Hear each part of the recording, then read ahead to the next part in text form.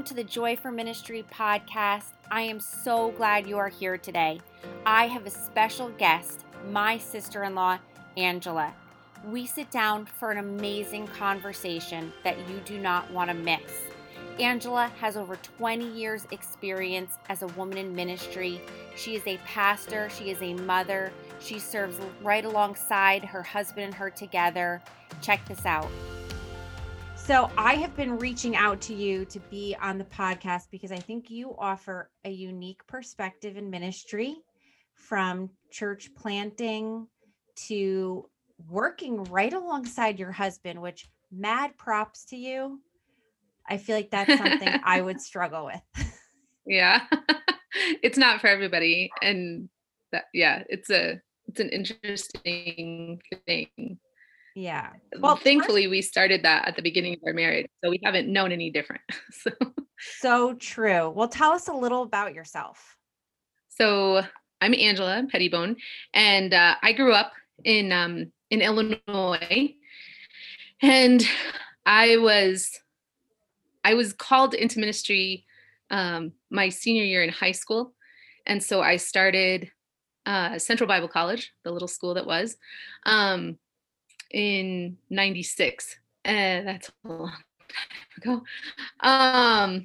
And I think it's different a little bit from, sometimes I hear pastors' wives especially say, oh, I was called to be a pastor's wife. And I really wasn't ever called to be a pastor's wife. I was only ever called to be a pastor. So mine has been shaped around the fact that I am called to be a pastor. And so when I was, I don't know, when the Lord was leading me to get married, like it was, I knew it was going to have to be somebody who didn't mind, well, women in ministry for one, and didn't mind having a partnership in ministry. And so when I met Todd, God called me to be his helpmate. That's the words he used when he called me to marry Todd. And so we have been that for the last 20 plus years in ministry. We have helped each other and been partners together. And we've been everything that you can think of in ministry: children's pastors, youth pastors, associate pastors, music pastors. Like we've had all the pastor titles. And now we're co-lead pastors at a church plant in Lander, Wyoming. Great. I can't wait to get into the church plant. But I think what you said is so cool. You were called to be a pastor, and you knew you had to find that right person that fit with you, because not everybody would be that right fit. Right. Yeah. And it was kind of interesting because I was called to preach and Todd was not. And everybody always made fun of him in Bible college because they're like, oh, you have to preach. You have to be a pastor. And he was like, yeah, but I'm not called to do that. I'm just called to be a music pastor. So I think it'll be okay. And then, God knew that we needed to be together because our experiences and our callings and our giftings just kind of mesh together, especially now that we're co-lead pastors. We just do everything, like we split everything. So. Yeah, I love that. And I've heard you preach, and you are a preacher.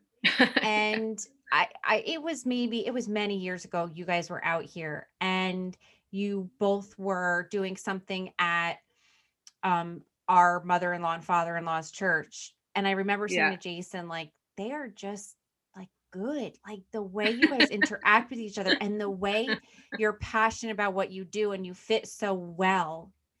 And I've always admired that, because Jason and I took a long time to fit into ministry well. Like, we didn't come out of the gate working together well. We had to learn that. And I think there is a little bit of a learning curve, no matter what you're doing as far as ministry is concerned. And if you're married to a ministry partner, it makes it that much more difficult and that much more interesting. Thankfully, we were kind of pushed into sharing an office and sharing a space and sharing a church, like being both on staff at a church. And so it just kind of forced us into, how are we going to make this work? What boundaries are we going to set up? Like, I can remember, like, our first couple of dates after we were married, we were like, okay, we got to talk about something else because our whole Yes. lives were together and we didn't know what to talk about and we didn't have anything apart from church to have any conversations about. Right. That makes a lot of sense. It was, I mean, we're not really great at it even to this day, especially when kids come along, that's all you talk about is your kids. But we had to be pretty intentional about it to say, okay, this is Right. compartmentalization 101. we gotta get this together. And I imagine, I know we're going a little off script here, but I imagine you would have to fight some stereotypes. Number one being a woman in ministry, a pastor called to preach, and Right. your husband is the worship pastor. Like, what was that like? Did you have to break down some barriers or fight some of those stereotypes?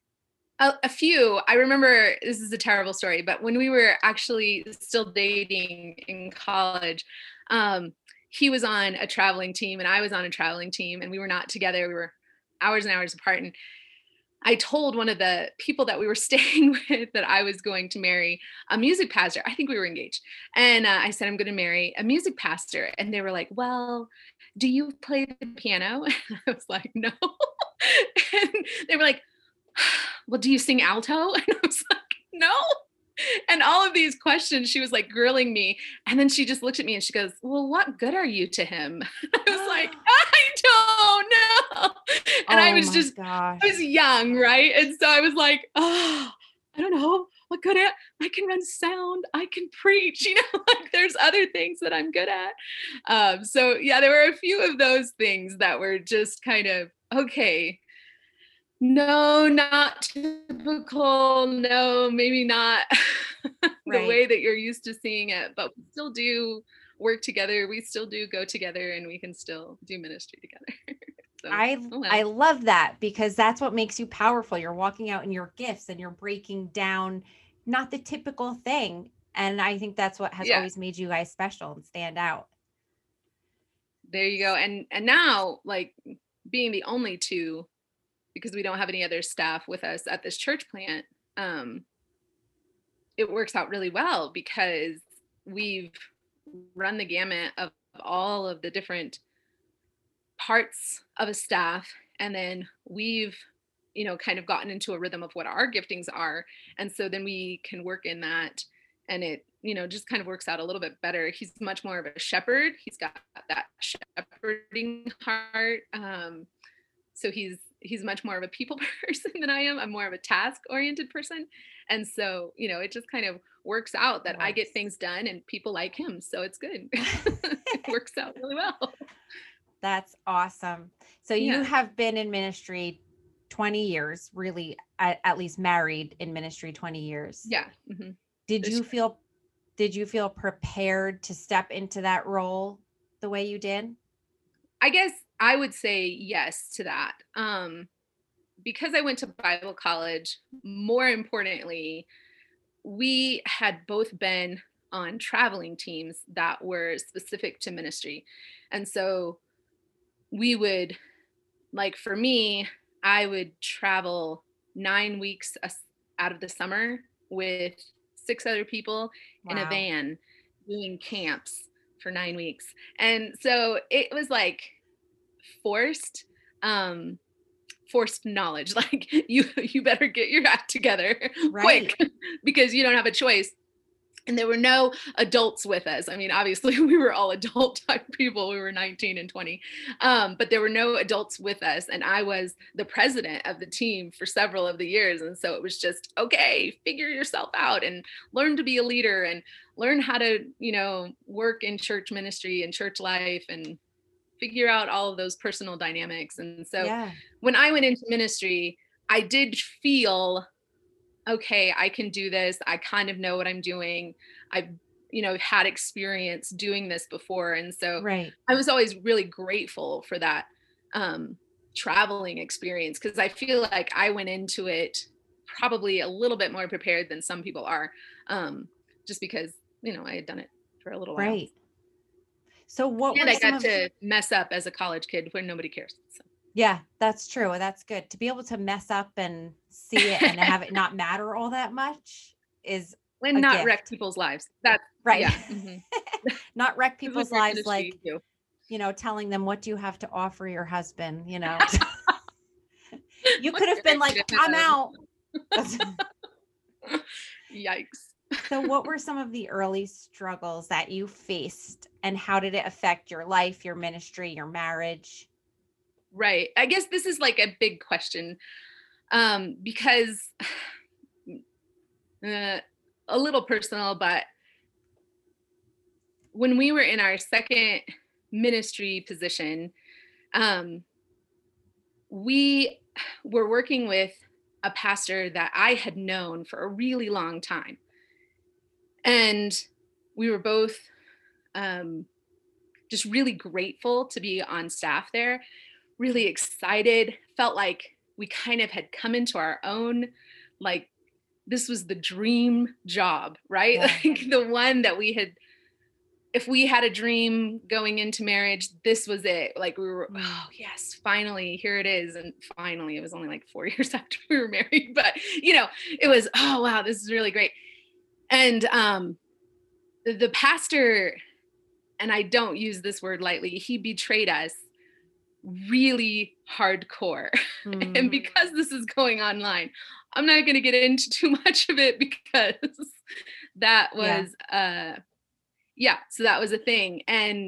But betrayed to the point where we had to leave that position. Both of us were on staff there, and we had to leave that position with no place to go.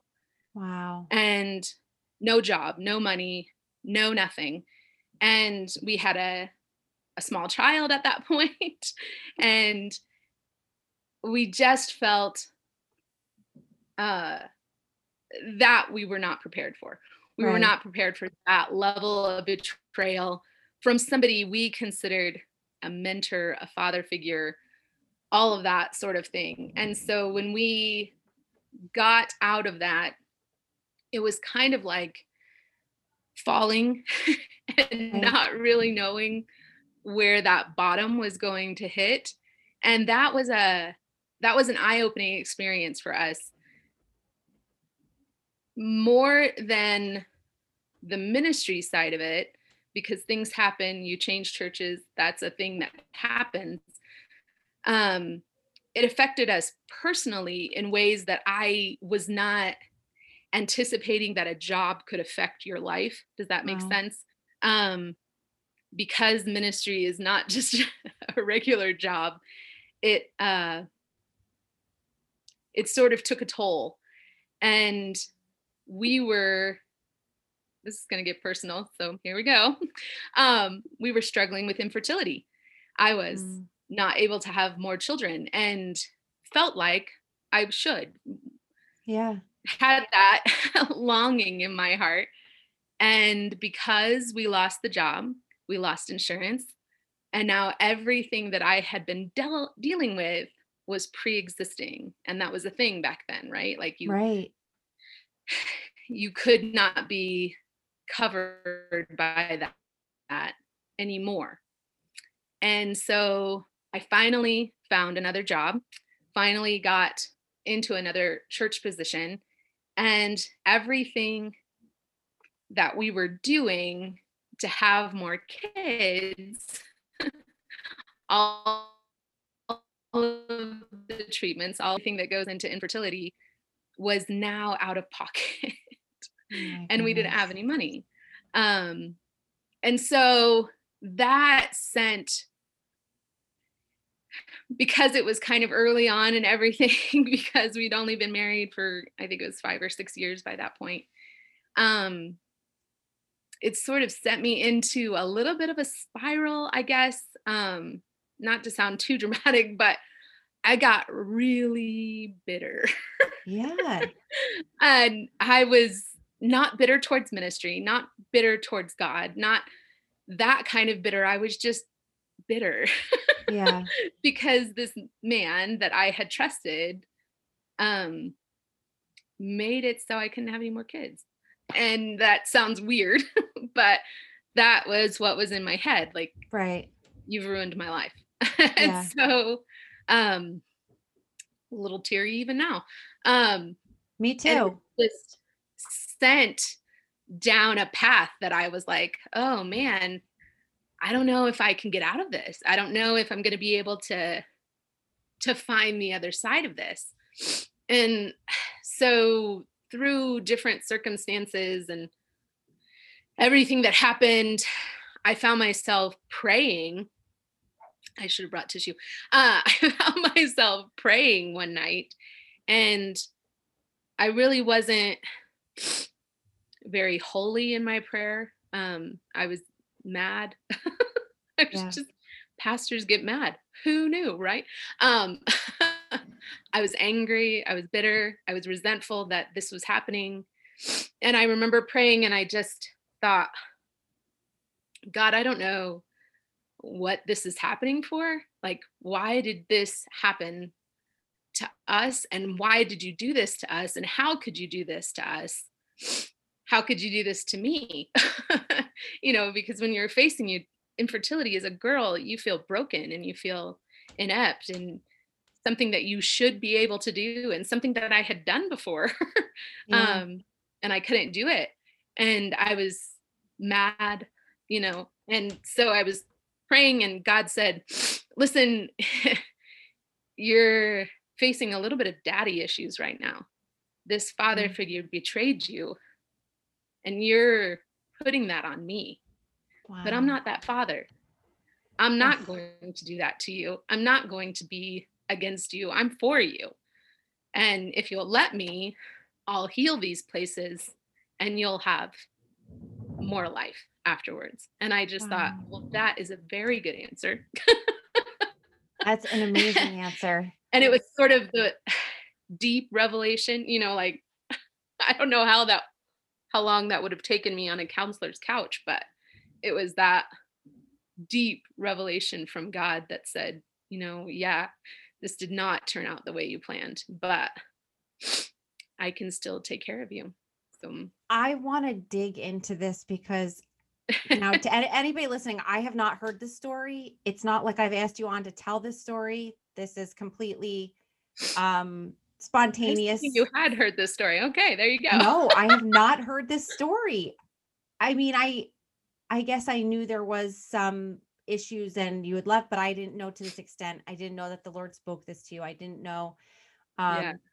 So I want to touch on that, but I also want you to talk about your kids just to like come full circle. Yeah, totally. Well, and it did very much come full circle because um after we left that particular ministry position, we came to what I would have considered the middle of nowhere, Casper, Wyoming, which was about as far removed as anything that I had ever experienced. And one day the Lord said, okay, now it's time for you to start fostering and be a foster parent. And I thought, well, no, because you have to give those kids back. And I don't want to do that. And he said, nope, this is what I want you to do. And so we became foster parents. And it was the best and worst thing that we've ever done. Like, ministry is hard when you're a staff pastor and when you're in a position, but when you're ministering to orphans, when you're ministering to babies, when you're ministering to moms who are devastated and have made awful choices, it takes your ministry up a notch. And not just as a pastor, you're in the trenches with them. And that was really eye-opening. Things that I had considered, oh, this is what church is like, this is what church people do, like all of that was shoved out the window because now I was in real life, and it was way different than the church bubble that I had grown up in and knew of. And I remember we had given back several children. We had them in our homes for a while, and then given them back. And the grief is so real because you treat these kids like your own. You love them and you care for them. And I remember yelling at God again one day. I don't know if everybody yells at God, but Angela does. He doesn't seem to mind. And I said, God, why do these drug addicts get to have kids? And I'm a pastor who has given my life to you. Why don't you let me have kids? Wow. And it just didn't seem fair. It seemed like, Lord, I've committed my life to you. Why aren't you allowing me more kids? And he spoke to me in not such a gentle way, I'll be honest. He said, Angela, if I had given you your own kids, you wouldn't have paid attention to these kids. And I need somebody to pay attention to these kids because I love them so much. Again, I thought that was a great answer. And so I stopped yelling. And it was not too long after that we gave back foster kid numbers 6 and 7. And I was in a terrible place again. I wish that pastors didn't have terrible places. I wish that I could say our life is rosy, but it's just the same as anybody else. So, and I remember it was, this is way personal again. Sorry, Joy. I love it. I remember it was like Easter, and you know how it is. You're in the middle of production, you're in the middle of getting ready for services, and all of the things are happening. And it had been close to, I think Brett was like 8 or something like that. So it had almost been, it'd been 8 years. And all of a sudden I came home from church one night and I miscarried. And I thought, oh, are you kidding me? And I was devastated because I thought, oh, Lord, this isn't fair. Why did you do this? Why is this happening? We had talked about foster care, and I thought that's how you were going to give us kids. And now I'm losing a kid. And why is all of this? And I just told Todd, I remember telling him, okay, I'm really done trying to have any more children. There will be no more children in our home. I'm done. I'm so hurt. I'm so sad. This is going to stop. And then if you've ever been a part of the foster care system, you know that they're really good at pulling you back when you say no. And they called me one night and said, there's an infant in the ER that you need to go get because he needs to have a home tonight. And it was really late at night, and we went and got him. And I just remember holding him and crying and thinking, okay, God, somehow you're going to have to give me the strength to do this because I don't have it. I'm done, Yeah. And then it was literally a month later that they called us and said, hey, we have this sibling pair that it looks like they're going to be up for adoption. Would you like to take them? And that turned out to be Molly and Davis. Aww. And so we adopted them about a year and a half later, when they were both 2. There's like 2 weeks when they're the same age. And we adopted them when they were both 2. And I remember the Lord just spoke to me really clear and said, I just needed you to be in this place, to be at this time, to wait for them to be born, to be in this exact spot where you needed to be, because I had them waiting. I had them for you. They're yours. I just had to get you here. And it just took a while to get here. And we always kind of joke that our life is like Joseph.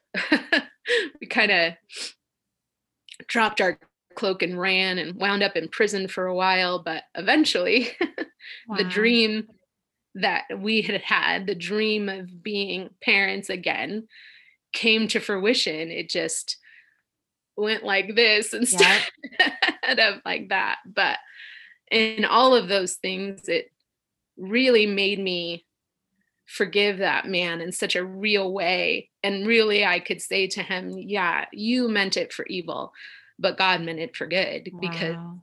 this is where we're supposed to be. This is what we were supposed to do. But it just took a decade to get there.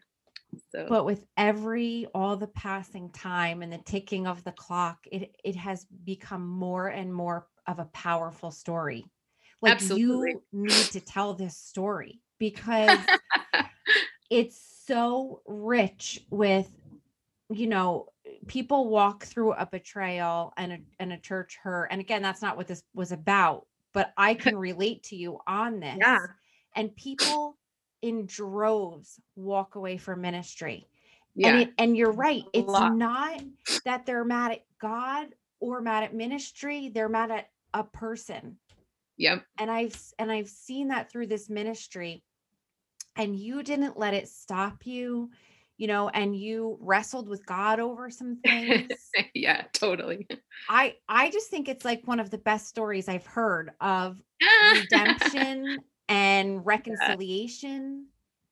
And just God's faithfulness and this is to his glory and not mine, that he had such a perfect plan, like just such a perfect plan, and was gracious enough to not let me get in the way, to not stop what he had. And I could have, like in myself, I was trying, all of the things to have another kid. And I thought of all of the ways that he could fix this, but his way was so much cooler than mine and so much bigger than mine. And if that man had not done that, we wouldn't have moved. We wouldn't have been in the place that we needed to be.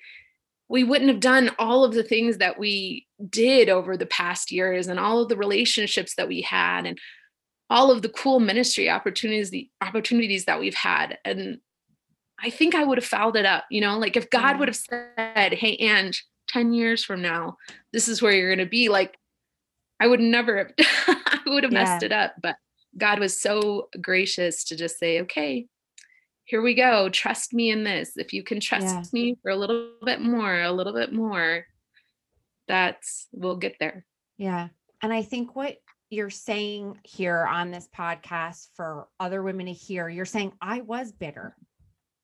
Oh, and I think that's so important for women to hear. Like, you think, like you said, as a pastor, you shouldn't have, you shouldn't be yelling at God, or you shouldn't have these problems, or, you can look at, but I think that you being honest and calling out and say, this is what I was walking through, is the truth. And so many people walk through that. And, in ministry, you're attacked, and it's definitely harder then, people walk away from church hurt, just bitter.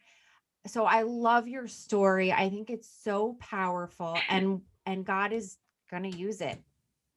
And you know what? He really has already. Like the amount of women that deal with infertility is like 1 in 4.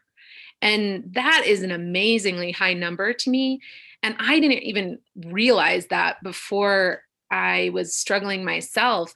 And so the number of women that I've been able to cry with and walk through the pain with, and just kind of sit with them and hold their hands after a miscarriage or something like that. And not from a removed place. I'm absolutely empathetic. I'm in the pit with you. I know what you're feeling. And the number of women that have daddy issues and that have put that on God and projected all of their hurts from an earthly father onto our heavenly Father. It's real. Like, tons of people do it. And like you said, a lot of them are pastors' wives or pastors, and they think, I shouldn't be this way. I shouldn't do this. And that takes them even further down the spiral when, okay, everybody does it. It's a what thing. would you say to the woman or to anybody who's listening, who's like, I know what it's like to feel this betrayal. And I know what it's like to feel like that betrayal has cost me things in my life, or has gypped me from something, Sure. or, somebody took away my calling. I was called to do this. And what would you say to that woman who's feeling broken? Like, somebody messed Sure. me up.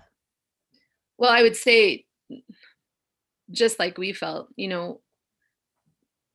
there's going to always be that person or that thing that you think, this has screwed me up. Like, that's what I thought of that man. He has ruined my life. My Yeah. life is now ruined because of him. And the truth is that God can make something beautiful out of anything. Yeah. If you'll let him, and if you'll allow him. I always think it's so important to hold our plans sort of loosely in our hands. Don't give up Yes. on dreams or visions that God has given you, but hold them loosely, because maybe how God intends to weave that together is not how you intended it to be woven together. And Right. God has a perfect plan for us and a perfect vision for us, so much more than our finite Yeah. understanding. And if you'll let him, he can really make something just really gorgeous out of whatever Right. shreds you think you have. He can weave that together and make that pretty again. That's so good. And I love that you say that. I think there's certain things that, you can dive into more here. You said this in the beginning, with church and with ministry, it's deeper than losing a job. It's something that you've invested every part of yourself in. You have given, Absolutely. it's, you expect more from certain people, and especially a betrayal like that. It not only affects you financially, Oh um, yeah. logistically. Some people are in parsonages, or some people, Right. like Mhm. you and Todd, were on staff together. So Right. that's, Zero on money. top of that, like, you dig deeper, and it's insurance, which you were going through this time of, so it was a ripple effect. And I think Right. that's something that you don't understand until you walk through it. It's not like losing a job. Right. Uh, It's so not. yeah. Well, and even to the point where um, people were really angry with us for leaving, because we didn't gossip. We didn't tell anybody why this was happening. We closed our mouths and left. And so people were really angry with us. My family members were angry with us, because how could you do something so foolish? How could you leave such a good job? How could you do this when you don't have another place to go? And we knew that it was absolutely the only thing we could do. But to everyone else, it was, well, how could you leave such a good position? How could you be Wow. so silly? How could you be so stupid? Is what they would have said, because it just seemed foolish. And it's hard when you're in ministry to do what you know to do what God is calling you to do, kind of regardless of what anyone else thinks. And yes, you get advice, and yes, you listen to mentors and all of that kind of stuff, and that's important. But at the end of the day, you have to say, okay, God, I'm putting my hands in your hands, because Yeah. this is what I know that I need to do. And it's I don't know, I think it's an interesting part of ministry, is that you kind of, I think when you're first in ministry, you sort of see it as sprinting, and you're like, oh, I gotta go save the world. And then as you get into ministry, you're like, okay, this is definitely a marathon. Like, this Yes. is definitely a long haul kind of thing. And you do have to take that long lens and say, okay, not tomorrow, maybe not even next week. It's going to be okay. I'm going to make it. I've got to just keep going and keep plugging along. And I would say, for anybody who's like terribly bitter against someone, you really do have to let God heal your heart, because Yes. nothing else will. Like, you can try to do it on your own. You can try to say the right things, or do the right things, or force yourself into it. And sometimes you do have to kind of um, fake it till you make it. But you do have to let God heal your heart, and you do have to find a more intimate relationship with him, because nothing surface is going to be able to take you through that trench. Right. You have to rely on him, and you have to just put your whole trust in him, and you have to get to a point in your relationship with God that says, okay, I have no plan B. I have nothing else. There is no safety net.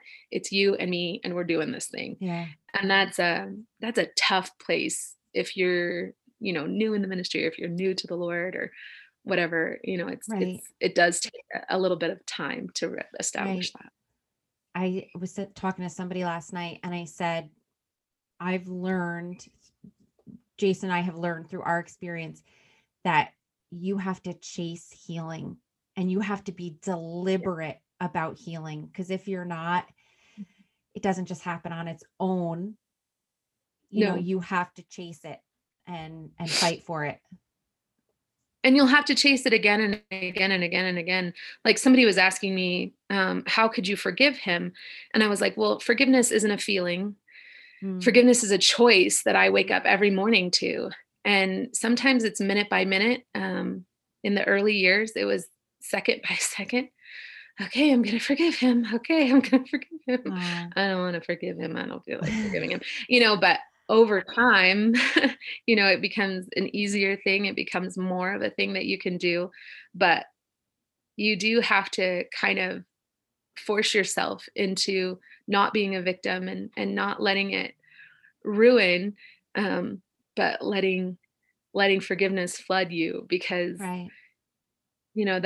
that's where your healing is going to come from. That's when God is going to be able to forgive you, and you're going to be able to forgive yourself, and all of the things that need to happen. It's going to be a volitional choice that you make every minute of your life. Imagine if you let it stop you, what you would have missed out on. So yeah. And I think that even now, like with the foster kids, and I was one kid away, like I was my next phone call away from getting the kids, and I was ready to end, the whole process, because it was just hard and I didn't want to do it anymore. And I just think, oh my goodness, what if I would have really stopped it? What if I wouldn't have let God what a lead me into that testimony. next part? It's like It's just crazy. it's amazing. It's a powerful I love it. And I think you need to speak this as much as you can, because it's such a great word. And Yeah. on the other side of that is Molly and Davis, which are just these amazing kids that are part, it's part of our family, my family. And I just love this story. Yes. Yeah. Who knew we would both have 3 kids? I mean, that's crazy. It literally is crazy. I didn't. And it's noisy. Very noisy. Oh, so man. if you could really go back and tell yourself 3 things when you started out in ministry, or even along this journey, what would they be? I think the one is just be patient, because you just don't know what God is working out. And I'm not a very patient person, and I always try to force things into being. My personality is, I'm just going to take this bull by the horns and I'm going to make it happen. And when you realize that it's okay not to be in that much control, I'm a little bit of control freak. And so when I allow myself to not be in control, and let God be in control, that works out better for me. So I think I would tell myself, you know what, just be patient, just see what God has for you. And another thing that I would tell them, and I think about this lyric from In Christ Alone: no power of hell, no scheme of man can ever pluck me from his hand. And I tell myself that a lot, especially during this thing, because I thought, this man has ruined things. And there's never a place and there's never something that can separate you from God and his plan and his love for you. You can get in the way, but nobody else can. Nobody's going to derail something that God has put together. And even though it might not be exactly how you thought it was going to be, God is going to make that beautiful thing happen. So true. Do you have one more? I think that's about it though. That's- I don't know anymore. I don't know what Okay. else. I think the other thing I would say was stop trying so hard. Yeah. Because I try too hard sometimes. Yeah. That's a very good one. That's a good word. And you can tell yourself it's okay to yell at God because he has said some really great things back to you when you've yelled at him. Yeah, and he doesn't really, I mean, some people are like, "Oh, God's quiet, gentle voice." Like, he never speaks to me that way. It's always like I feel like I just got knocked over the head. "Oh, yeah, that was a good one. Oh, okay, thanks for that." So good Like, though. I wanna meet the God that speaks in a small, gentle voice because he ain't the one that talks to me. Ah, I love it. I love the things that he spoke to you. They're so powerful. So, That's really good. quick, tell us now you are how many years into church planting? Sure. Sort of three-ish.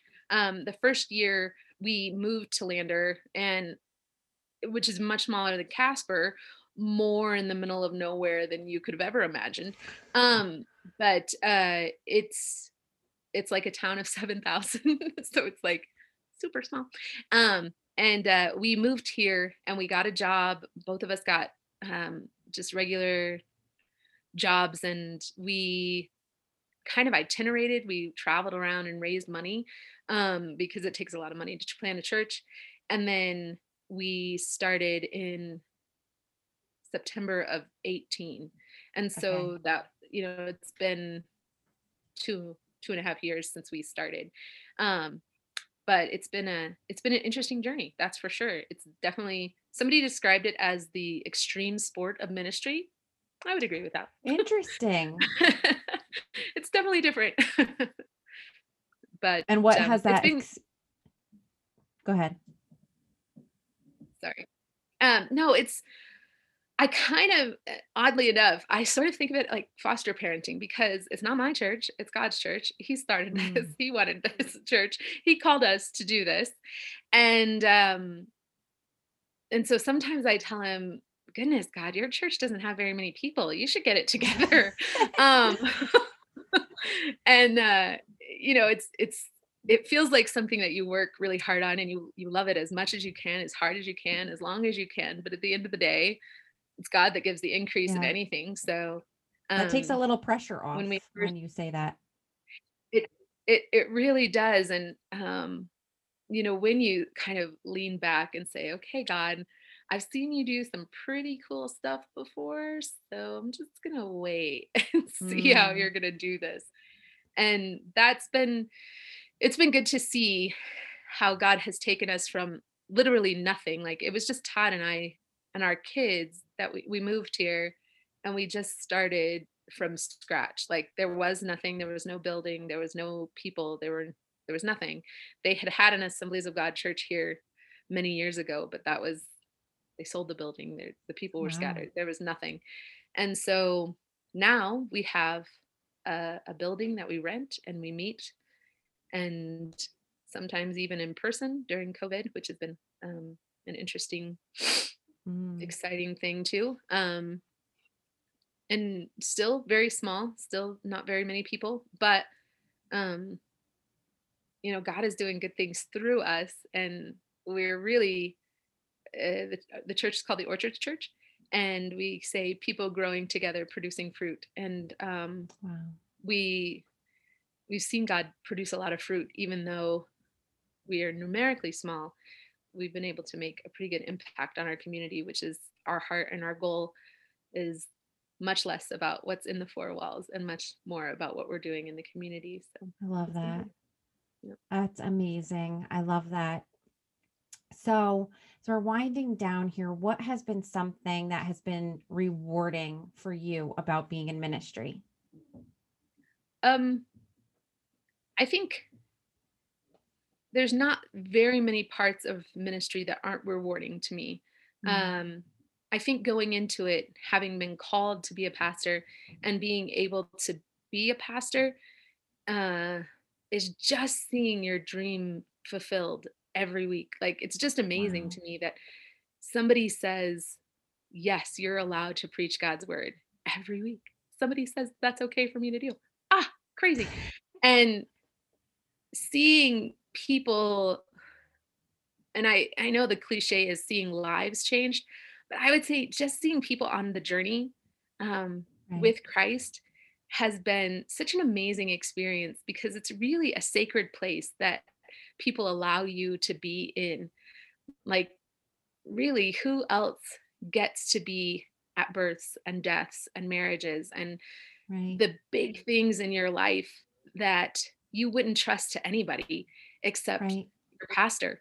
And you get to do that with people. Like, that's a holy and a sacred thing that Yes. I just think, wow, I cannot believe I get to do that with people. And I remember I was at, I was literally in the hospital room when one of the little girls in my children's church died.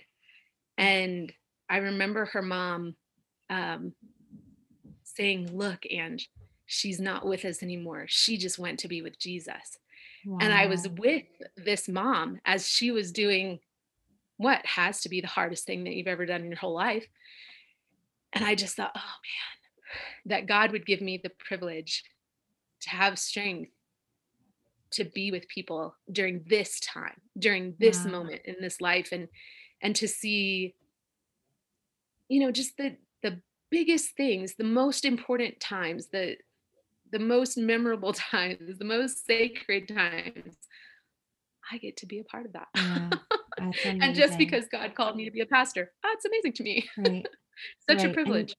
And you just see the joy on your face. I wish everybody could see this, but you have such joy on your face in expressing that. And it's just adorable. It's like and it's fresh and encouraging and it's authentic. And I agree with you. I think ministry is a privilege. It's something I'm most passionate about. And we can get stuck in the hard stuff Yeah. and sometimes forget the amazing stuff. Yeah. You can get stuck in the minutia of ministry in a hot minute.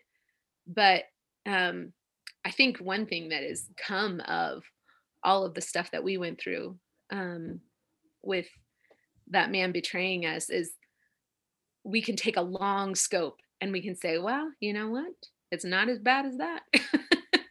So our standard is pretty low That's and still have awesome. joy because, it's not as bad as that day. And I've said that to some staff members before when they started griping about stuff. I'm like, Is could be worse. That's So, so true. Hey, you know what? Sometimes you just need that perspective. yeah, just a little bit of a healthy perspective of where you could be. So So, you do so much in caring for other people. What are some ways you get fed? yeah, that's an interesting question because it's a difficult one. Um, I work full time as a para at an elementary school. Then I'm also co-lead pastor of a church, and then I'm a mom of three and a wife of one. That's good.